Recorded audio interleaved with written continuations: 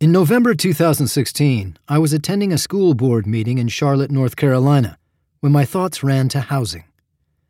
I had traveled to Charlotte along with my colleagues, education planner Michael Alvis and civil rights lawyer John Britton, to answer any questions that the school board might have about a plan we had helped the district devise to improve student achievement.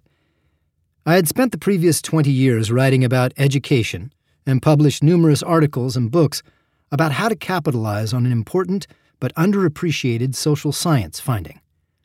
One of the very best predictors of academic success is not the per-pupil spending in a school district, but instead, whether students have a chance to attend schools with an economically mixed group of classmates rather than schools where most of the classmates are poor.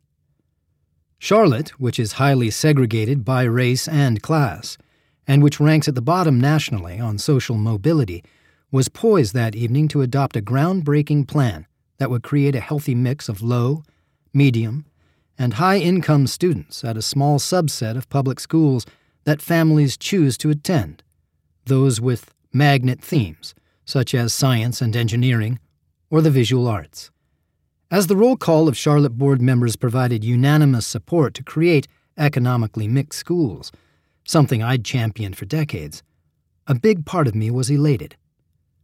But when Michael, John, and I went to celebrate after the vote, I couldn't help thinking about the vast majority of students in the Charlotte system who would still be assigned to segregated neighborhood schools.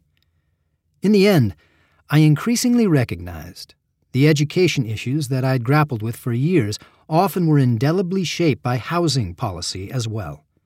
In particular, educational opportunity too frequently was determined by the largely invisible zoning rules towns use to dictate which economic groups can live where.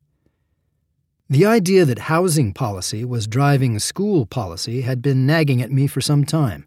6 years earlier, I edited a landmark study by Heather Schwartz of the Rand Corporation on housing and schooling.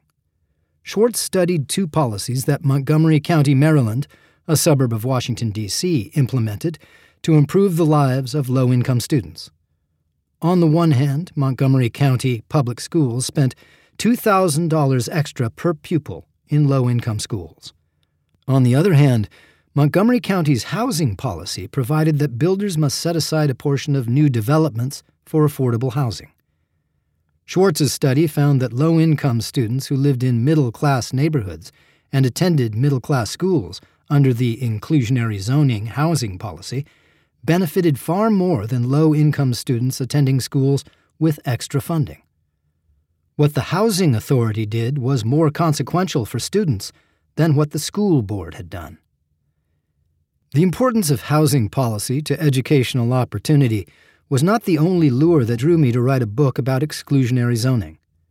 For me, the other compelling thread, which dates back to my college days in the 1980s, has been my growing recognition that liberalism, the political ideology I was raised in and still am most generally attracted to, has a serious elitism problem that needs correcting.